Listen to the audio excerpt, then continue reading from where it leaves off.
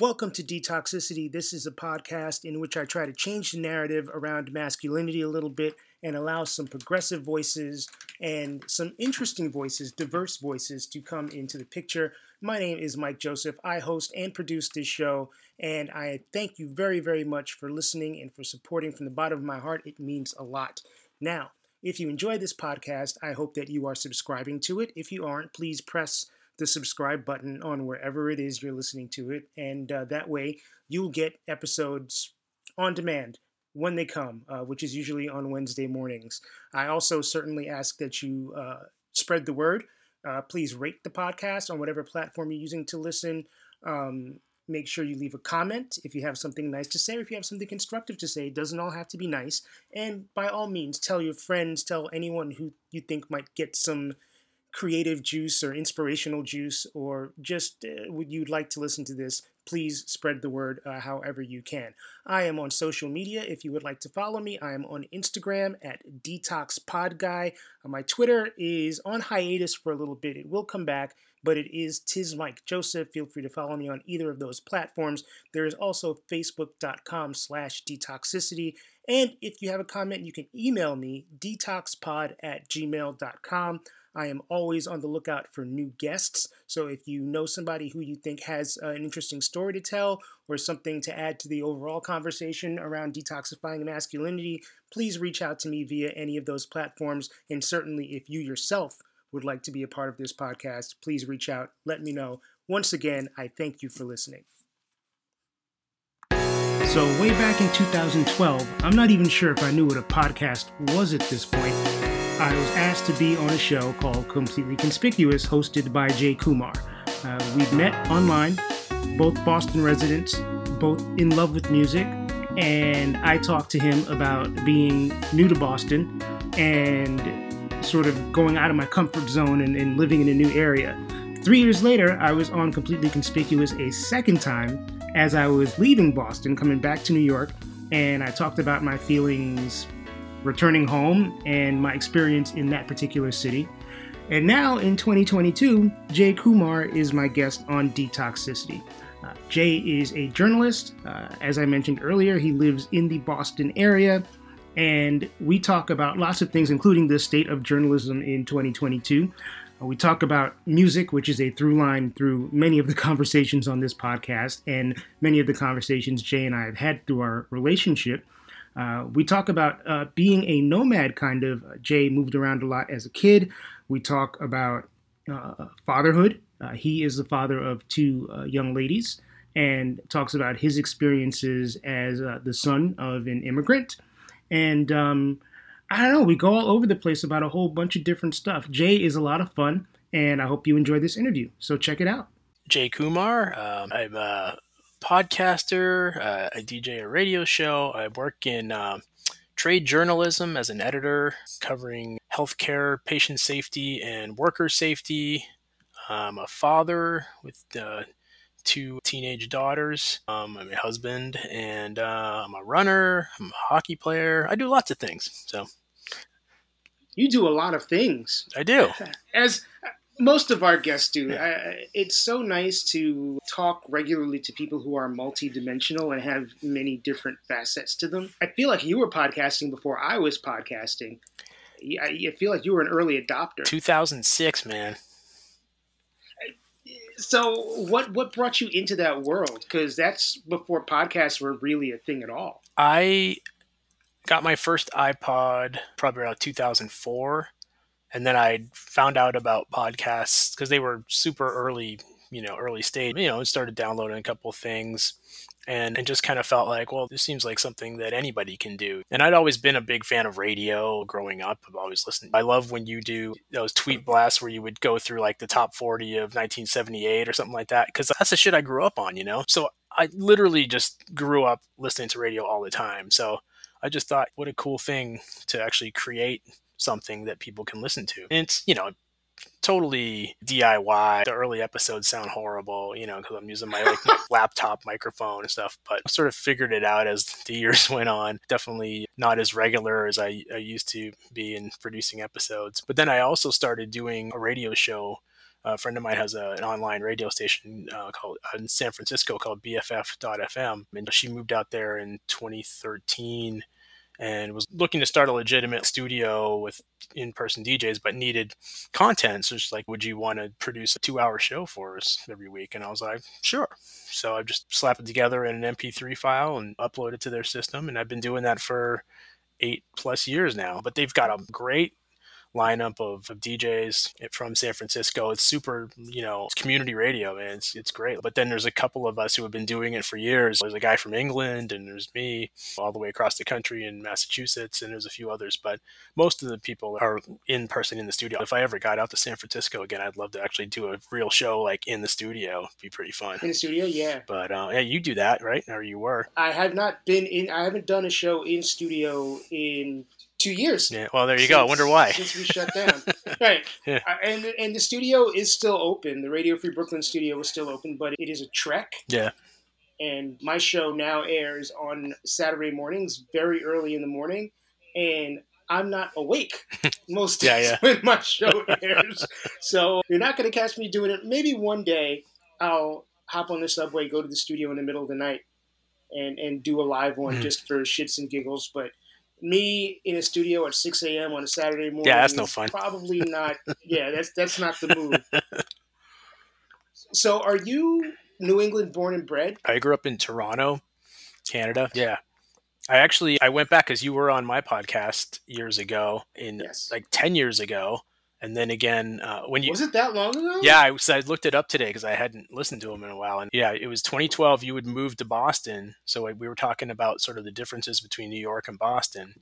And then I talked to you again 3 years later when you were leaving Boston to go back to New York. So yeah, we talked about sort of growing up and stuff. And I don't blame you for not remembering. It was a long time ago. But yeah, I grew up in Toronto, and my parents were immigrants from India that met in Canada. And we lived in Canada till I was a freshman in high school, and my dad got a job out in Washington State, so we moved out there literally like a month into my freshman year of high school. It was just like the worst possible time to move. And then I was there for basically 2 years and then moved to New Hampshire. So that's when I got to New England, and I've been there ever since. Yeah.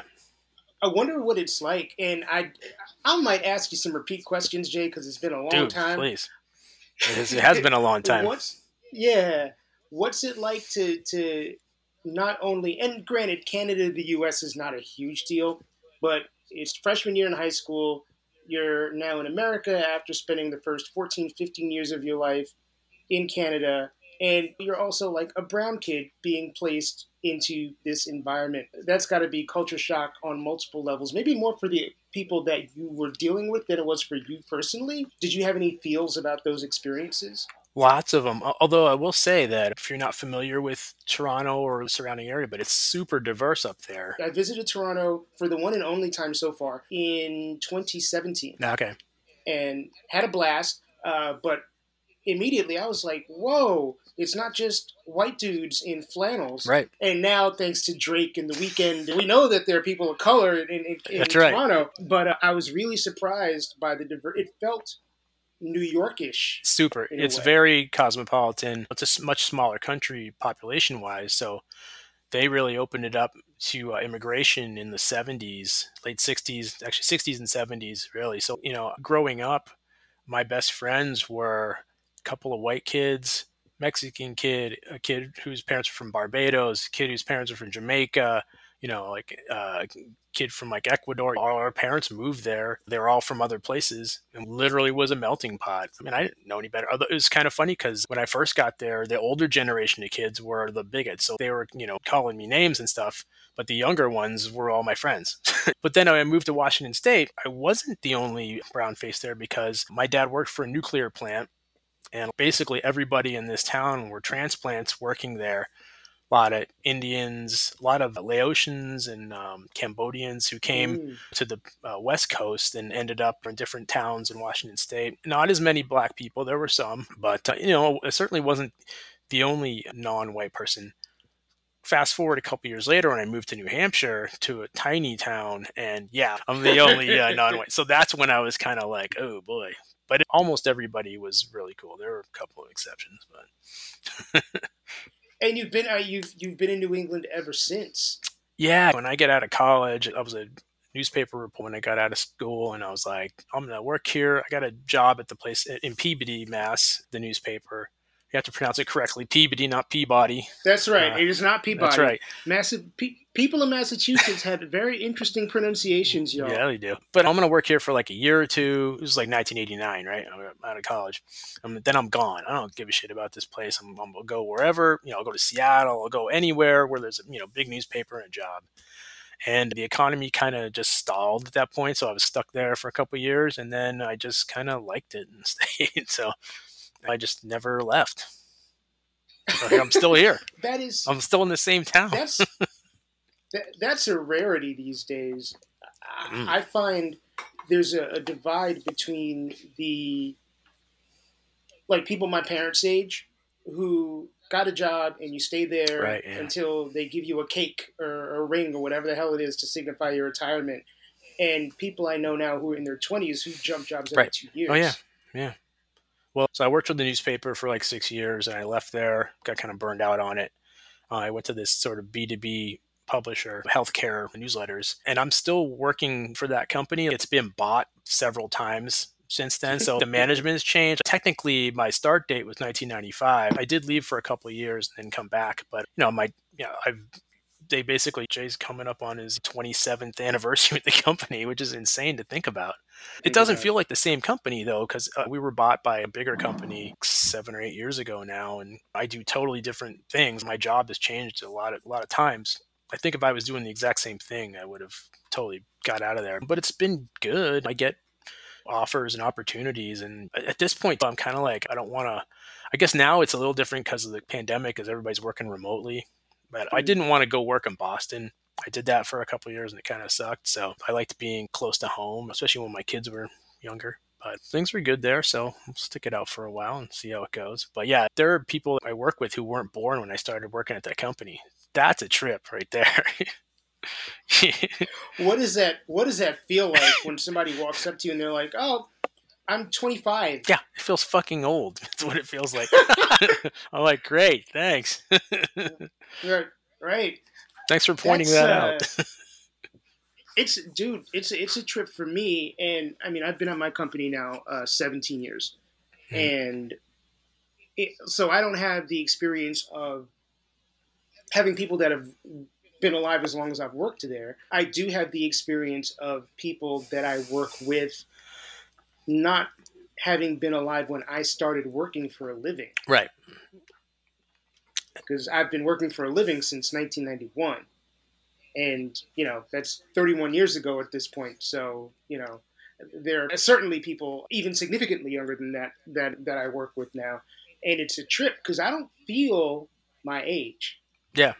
I don't feel my age really, Right. But the cultural references and the, you'll drop a reference and these guys will be like, I don't know what you're talking about. But I feel like that kind of memory now, like it doesn't go back as far. Kids nowadays, they don't know what happened 10 years ago, let alone what happened 30 years ago or 50 years ago, which is, I'm not blaming anybody for anything. It's just sort of the way it is now. Culture moves so quick. Yeah. It's really funny. Like one thing, and I know you're a sports guy, one thing that struck me recently is that Magic Johnson made his announcement that he had HIV 30 years ago. Yeah. 30 years ago. Yeah.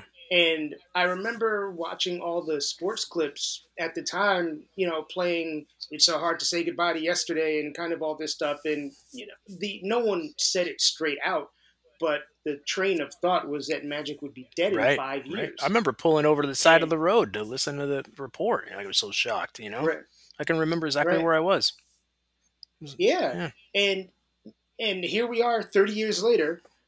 Magic is still on talk. He's on the Jimmy Kimmel show or whatever, and you're like, wow, like he's where did healthy. The time go? The passage of time is still something that I'm kind of reckoning with in a weird way. Like it doesn't feel bad. Sometimes when you think of it, it just feels weird. I wouldn't necessarily assign a feeling other than strange to it. Yeah, I totally agree. Especially now, my oldest is a sophomore in college, and my youngest is a high school senior. They're both going to be out of the house next fall. It's weird to think that I'm going to be an empty nester, but How does that feel? it's strange. I like having them around, but I'm also happy for them that they're going off to college and they're figuring out what they want to do with their lives. But it's also strange that I'm old enough to have a kid that old. Although I went to school with people who are grandparents now. I actually had kids when I was, little, like 35. Was when I Right. first became a dad. I had a buddy who got his girlfriend pregnant in high school. So he's a grandpa now. Probably has a grown grandkid at this point. Yeah, I mean, well, his son's 35 or will be this year, so he's got Or a teenage grandkid. Yeah, definitely. Yeah. I wasn't ready for that stuff in my 20s. I wasn't ready for marriage or anything until I turned 32, 33. So everybody's got their own path. I'm trying to think of how to say this sensitively. So there are two things. There's a cultural thing that maybe puts some people in a position where they get married and have kids a little sooner than perhaps they would like to Yeah. or should. And then there's, oops, Oh, yeah. she pregnant. Oh, I think my buddy, it was definitely oops, because he got married right after that. So. And it's like, so that's some shotgun stuff. Yeah, I'm glad I didn't have any oopses. So. There was a couple of times that I was a little worried about it. And thankfully, girlfriend was late or something. I was like biting my fingernails, like, oh no, God. No. So yeah, it worked out all right. But I know plenty of people have had those situations. So it sounds like you went about it the right way. You went about it the smart way, and you had kids when the time was really, really right. Yeah. And is there anything that you're looking forward to about being an empty nester? Or is there a part of you that's secretly like, I can't wait till they get out? I don't know. I mean, we're definitely going to go on vacations and shit. Once people can go on vacations again without fear of dying. That's not stopping some people, Jay. No, it's not. Yeah. It hasn't at all the whole time. But we'll be able to do some more things. Me and my wife. I mean, we've been doing it anyways because it's not like we have to stay home with. They're older. Yeah, teenagers. We know they're not going to trash the place when we're gone or anything. They're pretty chill. But yeah, probably going on trips and things like that we weren't able to do before, especially when we're done paying for college. But we haven't had a real vacation in 3 years, so I'm looking forward to that next summer. Probably overdue. Yeah. So I think we all are. Yeah, I was very fortunate in the dip right before Omicron to have gotten away for a little bit. Oh, good. But I think we're all in need at this point of multiple vacations after being stuck in the house and doing the right thing for 2 years at this point. Yeah, man. It's like never ending. Yeah. Yep. So, fill the folks listening in on what your podcast is about. It was kind of a general interest podcast. I've talked to many people about many things. You and I talked about, sort of cultural differences and moving, things like that. But I think primarily it's a pop culture thing. I'll talk a lot about music. I'm not doing it super regularly, but I probably do it once a month or twice a month. I'm kind of going through with a buddy of mine. We're talking about specific years in music and kind of what we were listening to. And so we started at 1970, so now we're up to 1989 now. So we've kind of just pecking away at them. It's just fun to kind of go through what you were into. And there's a lot of stuff that I didn't know about when I was 22 that I've come back to, and I'm like, oh yeah, I should have been listening to that then. So that's a lot of fun. Just to, it's kind of, it was always a good way for me to have conversations with people, which I don't know if that's sort of, I kind of get that feeling from you too, that you like to talk to people, and I do too. And yeah. We don't have phone conversations anymore with people, really. Everything's texting and email. So it's nice to actually just talk to somebody,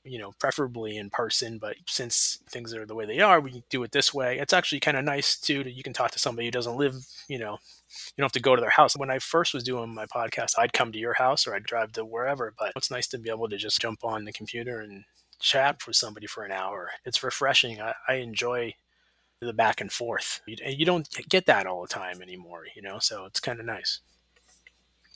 It is. It's kind of an interesting thing to me that we now have so many more ways to communicate than we did when you and I were young people. Yeah. But the depth of the communication seems to have largely gone away. Yeah. And I guess I'd have to speak to somebody significantly younger than both of us to really get a feel on what that's like, because we're coming from the old school perspective. but it does seem to be, when you and I were teenagers and young adults, you made a phone call or a long distance phone call. So those long distance phone calls were valuable because Right. they cost money. So if you had a friend or a relative that lived far away, you were talking once a week or once a month. Right. I used to write And letters to people. Remember yes, letters? yes, I was just Check about to it. go That there. was, And that then was the great. next thing Yeah. was, all right, if you were like me and you were a kid and you couldn't afford those long distance phone calls, and even me being in New York City, like me being in Brooklyn talking to my friend Patrick that lived on Long Island, that was not a local call. Right. So we used to write letters to each other. Yep. And that is a long forgotten art. Yeah. I used to love it. I'd have friends that lived on the West Coast. I'd just write a long letter, like 2, 3 pages, and then like a month later, I'd get one back. Right. Yeah, it was fun. Yeah. It's the whole, just, Yeah. there's a lot more to it, but yeah, it's a different time. Yeah. I wonder if there's a way to quantify or if someone will come up with some kind of definitive statement on what has been gained and lost in communication through technology. Yeah. I do feel like, you are better able to stay in touch with people, however, more superficially with Facebook or whatever. You can wish somebody a happy birthday that you maybe don't see at all. You can also get into idiotic fights with people if you choose to do that. But I haven't gotten off Facebook. I do like to see what people are up to. And if people are doing annoying things, then I'll just unfollow them or unfriend them. But it's nice to stay in touch that way, especially as you get older. You just have more interest. You don't stay in touch with people, at least like on a regular basis. So it is nice to kind of at least be able to reach out easily. I think when we were our parent, or at least when our parents were our age now, they just sort of outgrew people and never saw them again, and probably never heard from Mm, them. And sometimes I think that's not a bad thing for some people, but it's nice to see what people are up to. So I enjoy that, having that ability to text somebody or to message them on Facebook or even just email them. I still email people. So I uh, still email people too. yeah. It is not a completely lost art. Oh, I mean, I use it a lot for work, but it's nice to just reach out. When email first was a thing in the 90s, I was using it all the time to just email friends because it was just like, oh, this is a great way to stay in touch with people. And then, of course, after a while, you stop doing it. But Yeah. yeah, I like being able to reach out in different ways, and I never call anybody anymore. Here's my thing, Jay. I have always hated the phone since I was a kid. Back then, I think it was a fear of the phone, Mm. and I'm not sure where that came from, but I've always had phone conversation anxiety. Nowadays, if it's somebody I really want to talk to, if it's a good friend, if it's somebody I have an easy conversational vibe with, sure, I'll get on the phone. I find that a lot of phone calls are painful. Well, the only phone calls I get now are from my mother, who calls me like 4 times a day asking for things. So like so I Oh. dread the phone. But if there are any young people listening to this podcast, caller ID was not always a thing. Right. Yeah. So when the phone rang and you answered it, you were on a wing and a prayer, That's true. basically. Yeah. Could be a bill collector, could be the police, could be mom. Could be a prank. Right. Yeah, exactly. Exactly. Could be one of the jerky boys. Right. Could be a whole bunch of different things. What's up there, Oh, sizzle God. chest? Yes. Try and explain the jerky boys to somebody under the age of 30 Right. would be real, real rough. That's like Right. super archaic, right? Holy shit. Yes. Making Yes, prank phone calls? Damn. Yep. Yes, indeed. I'm curious. My best friend in high school, his parents were immigrants from India. There's a stereotype of Indian parents being very specifically kind of, I don't know if it's overbearing, but very steeped Strict. in tradition. Yeah, strict and Yeah. steeped in tradition. Was that the case when you were growing up? I mean, it was, yes, but it was also a little weird because my parents were both from different religions, so they really shouldn't have been together. They met at a wedding in Toronto. He was a Hindu, she was a Christian, and if they were both in India, they never would have met.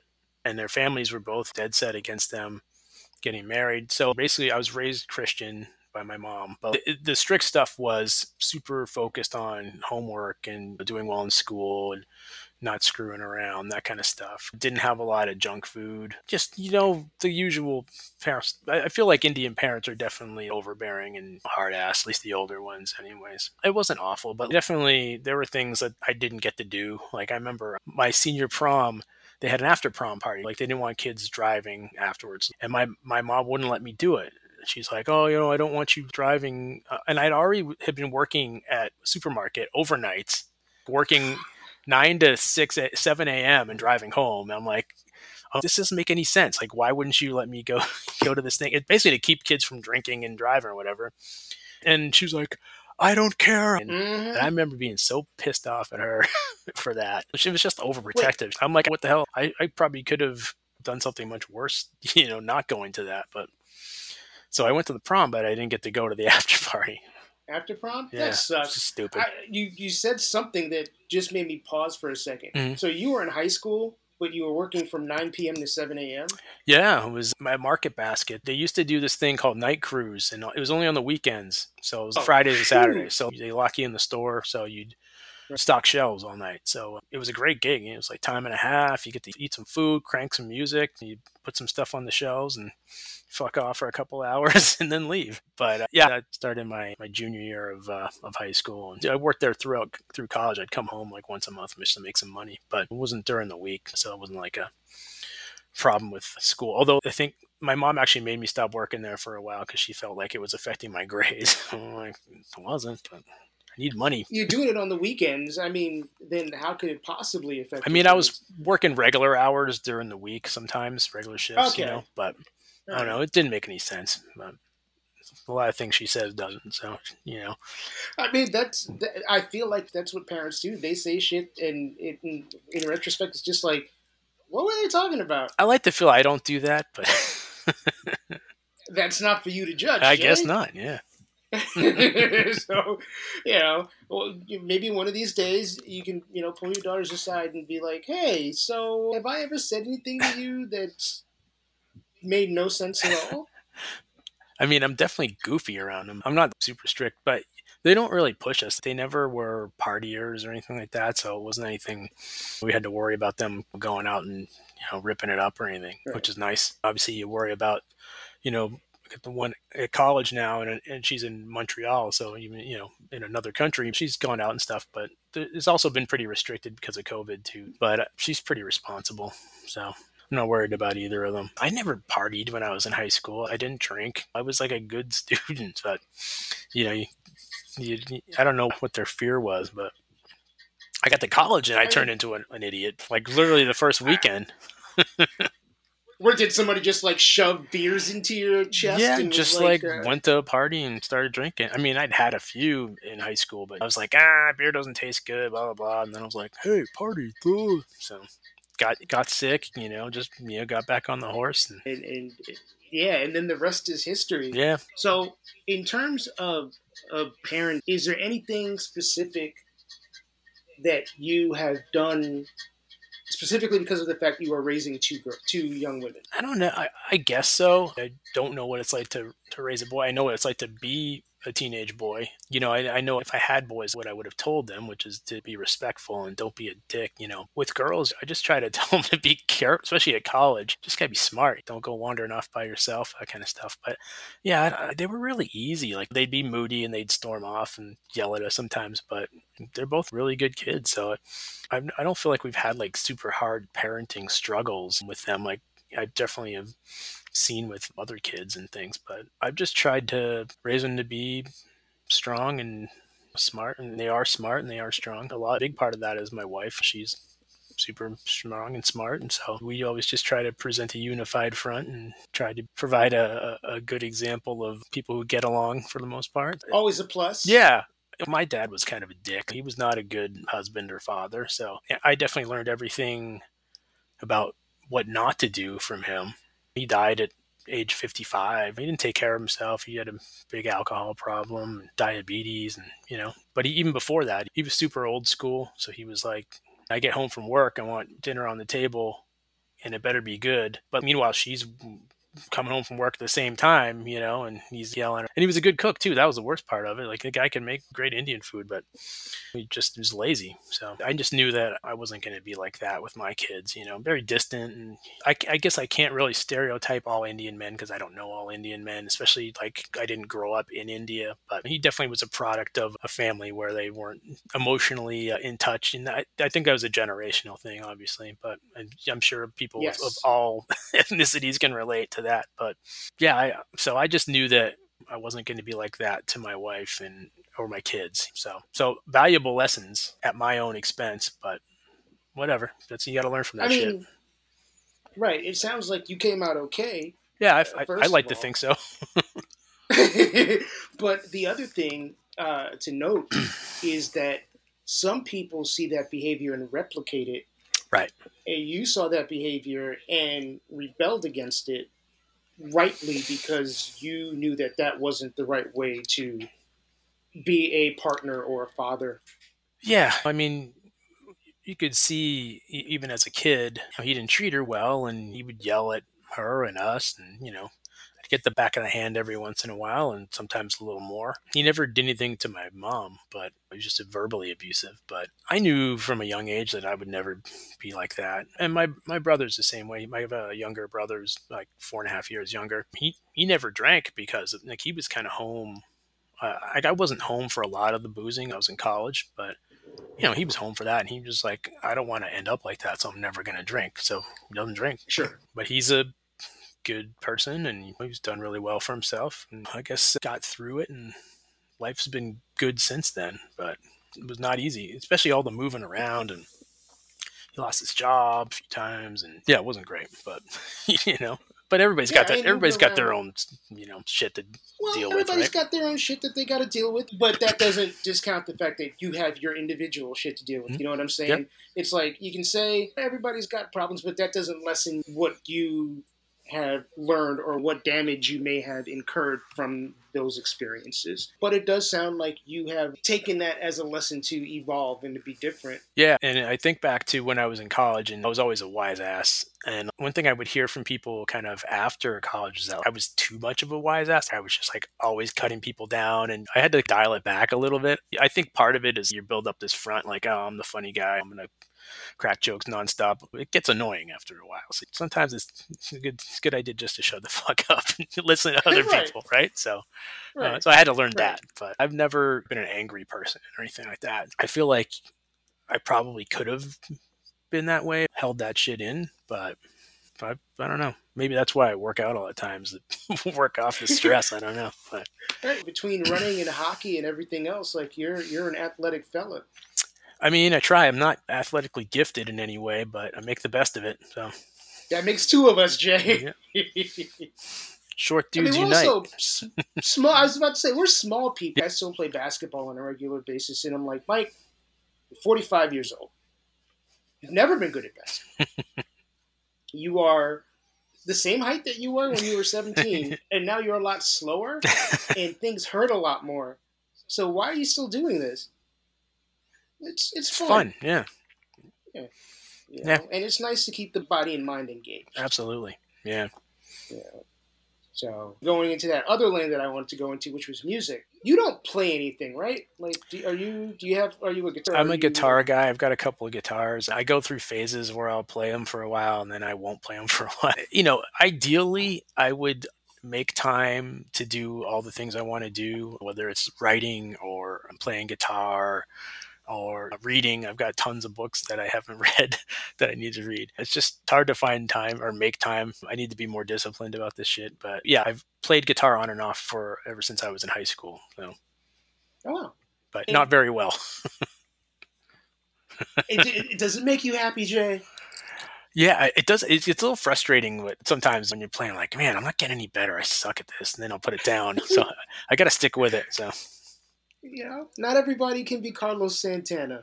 no, no. How did you discover? Like, when did music first hit you as being like, oh, this is a thing? Which is something that I usually ask the musicians who appear on Mm. this show.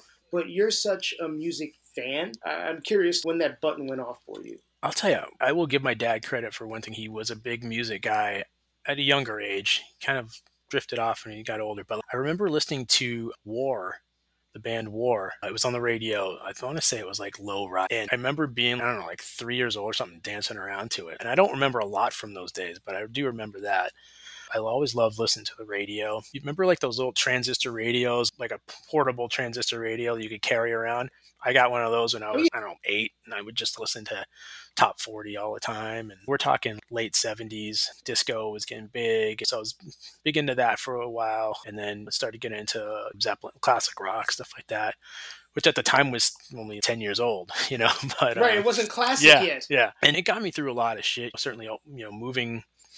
I remember when we moved to that town in Washington State, there were no good radio stations there. So I just was listening to records, and MTV had come out like that summer, but we didn't have it on our cable system there. Okay. So I'd watch Night Flight on USA Network, and HBO used to show videos sometimes. So I'd see they'd have like a little, they'd play like 1 or 2. Oh, wow. Yeah. I remember Friday Night Videos when that came out. I was watching that all the time. Yeah. We didn't get MTV until like 85. And by the time I got to New Hampshire, it took them a couple of years for the cable system got MTV. So I just was watching videos anywhere I could. But, in New England in the early 80s, there were tons of great radio stations. So yeah, I bought magazines, Rolling Stone and Hit Parader and Circus. And I was into metal for a while, so I was getting all that stuff. And did you, see now, Jay, I am, my brain is working overtime, mm-hmm. and I am picturing you with like teased hair.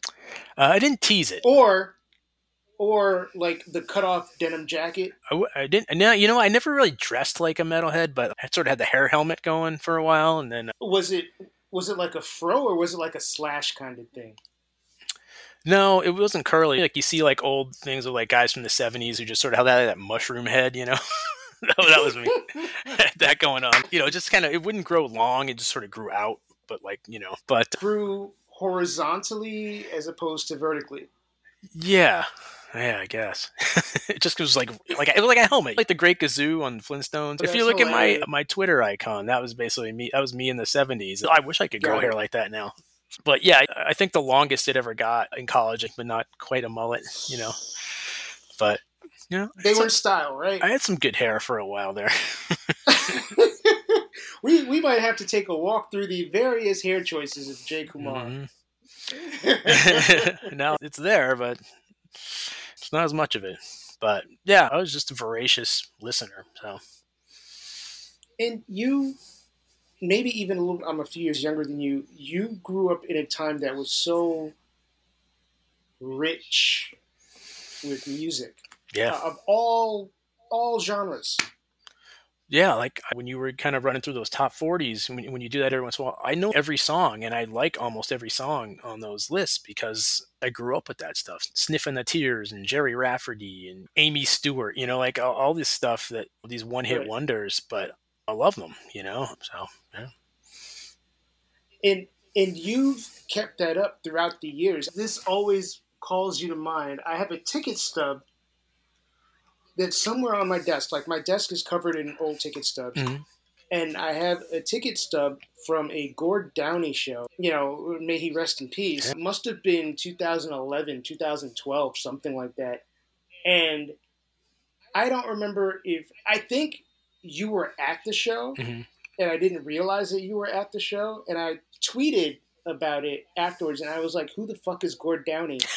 And I think you schooled me on Tragically Hip. Yeah. Which is where I should have made the Canadian connection right there. Right. I still have that ticket stub. We were actually at a fair amount of shows at the same time. I remember seeing you at a couple of different shows over the years in Boston. So we also, brown people in New England. Yeah. At shows in particular, I feel like it's always like, there's the other guy. So, hey, we do kind of stand out. My people. Yeah, exactly. Yeah, exactly. Some people, I guess, kind of drift in and out of music love or whatever, but it sounds like it's something that's really kept you sustained for your entire life, and you're still voracious about it. I am, and a lot of people my age have moved into bro country now because they can't listen to not modern music. It's mainly white people. Right. But, people who superficially enjoyed, whatever top 40 stuff maybe 5 years ago. Now they're listening to Luke Bryant. Like, God love him. My brother-in-law, he's a great guy, but him and his whole family, they love country music now. And I'm just like, I can't get behind it. But, but if it brings them joy, then good for them. I know a lot of people that just stopped, like they'll listen to, they might love music, but they're the kind of guy who will call up a radio station and ask to hear "Sweet Child of Mine" for the 9,000th time. That's even though you can sing the entire song by heart. Right. Like, why do you need to hear that again? So I just have always looked for new stuff, and it's never gotten boring for me. When it happened to my parents too, my parents were mainly my dad, but he used to be like big into like the Beatles and stuff when he was younger. But then like by the time I was probably like 12 or 13, they're listening to soft rock, listening to like easy listening radio. I was like, Engelbert Humperdinck and all that shit. I was like, the Carpenters. Yeah, like I can sort of see some value in the Carpenters. Like, she was actually a good musician, but like some of the stuff like they would play on those stations, it's just horrible. Feelings. Yeah, it's music for people who want something on in the background but aren't really listening, and I've never been that person.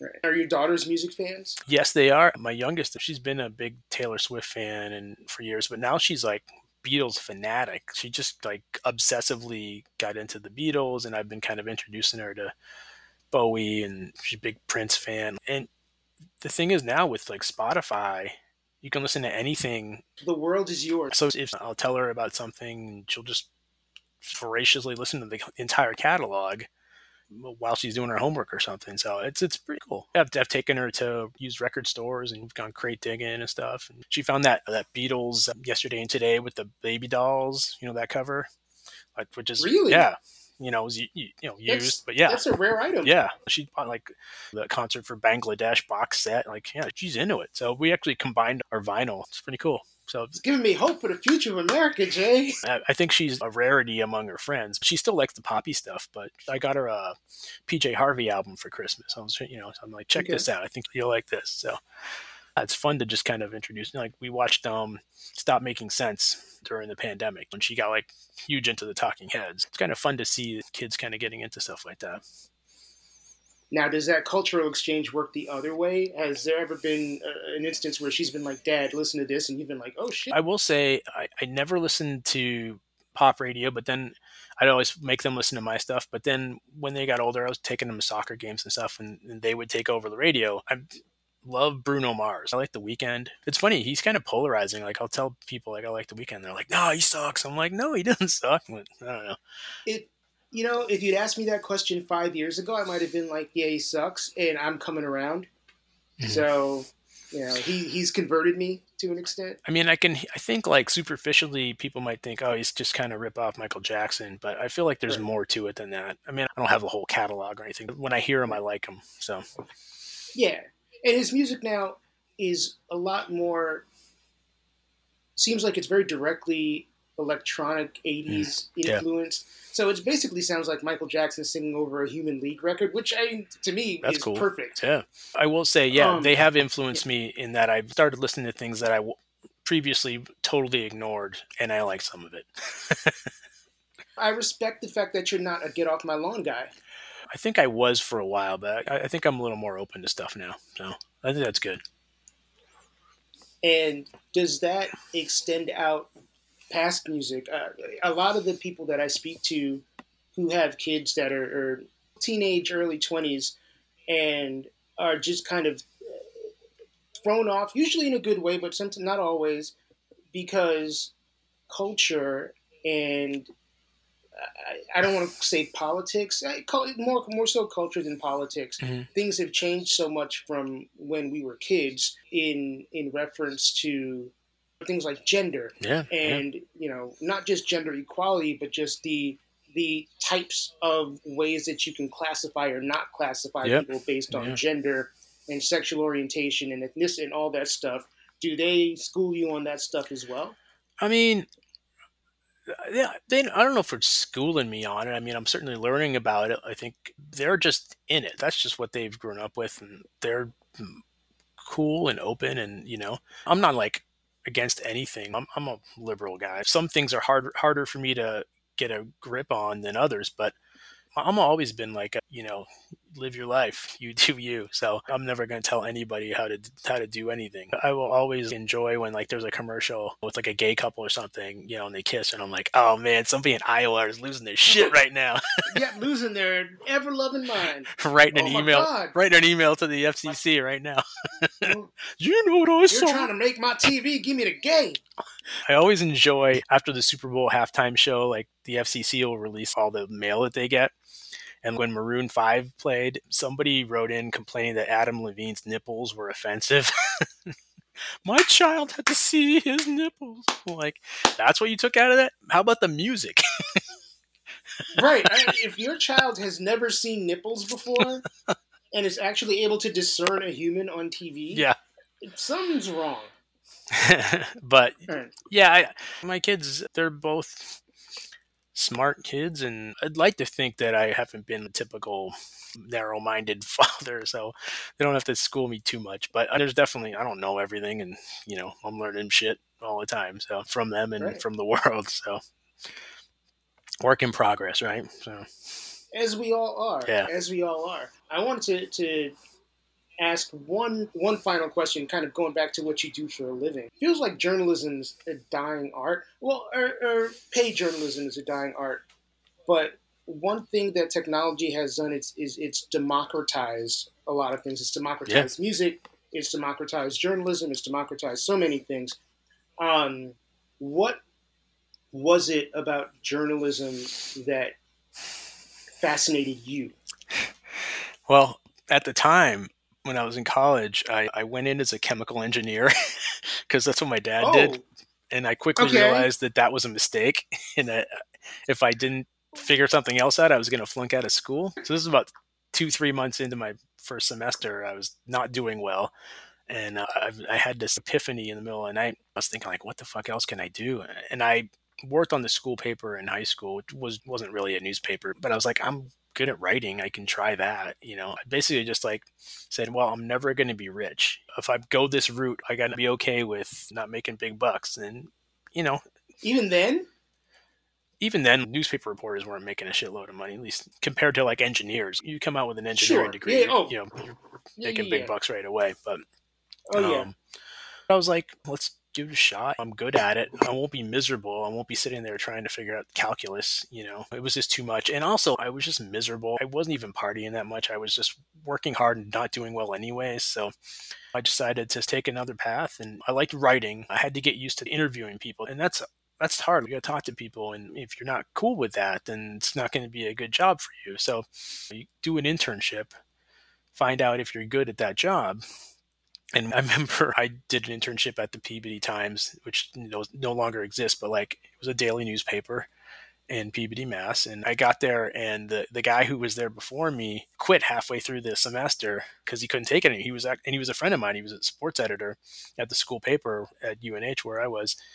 And they were making him cover, hard news stuff, and he just couldn't deal. So he quit in the middle. So they were like bending over backwards, like, do whatever you want. You don't have to cover anything.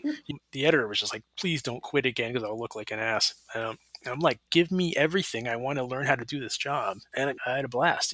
Kind of after a few years, I kind of burned out on this. It was kind of a crazy lifestyle because in the morning I was covering, the city council in Peabody. So I'd have to cover meetings at night.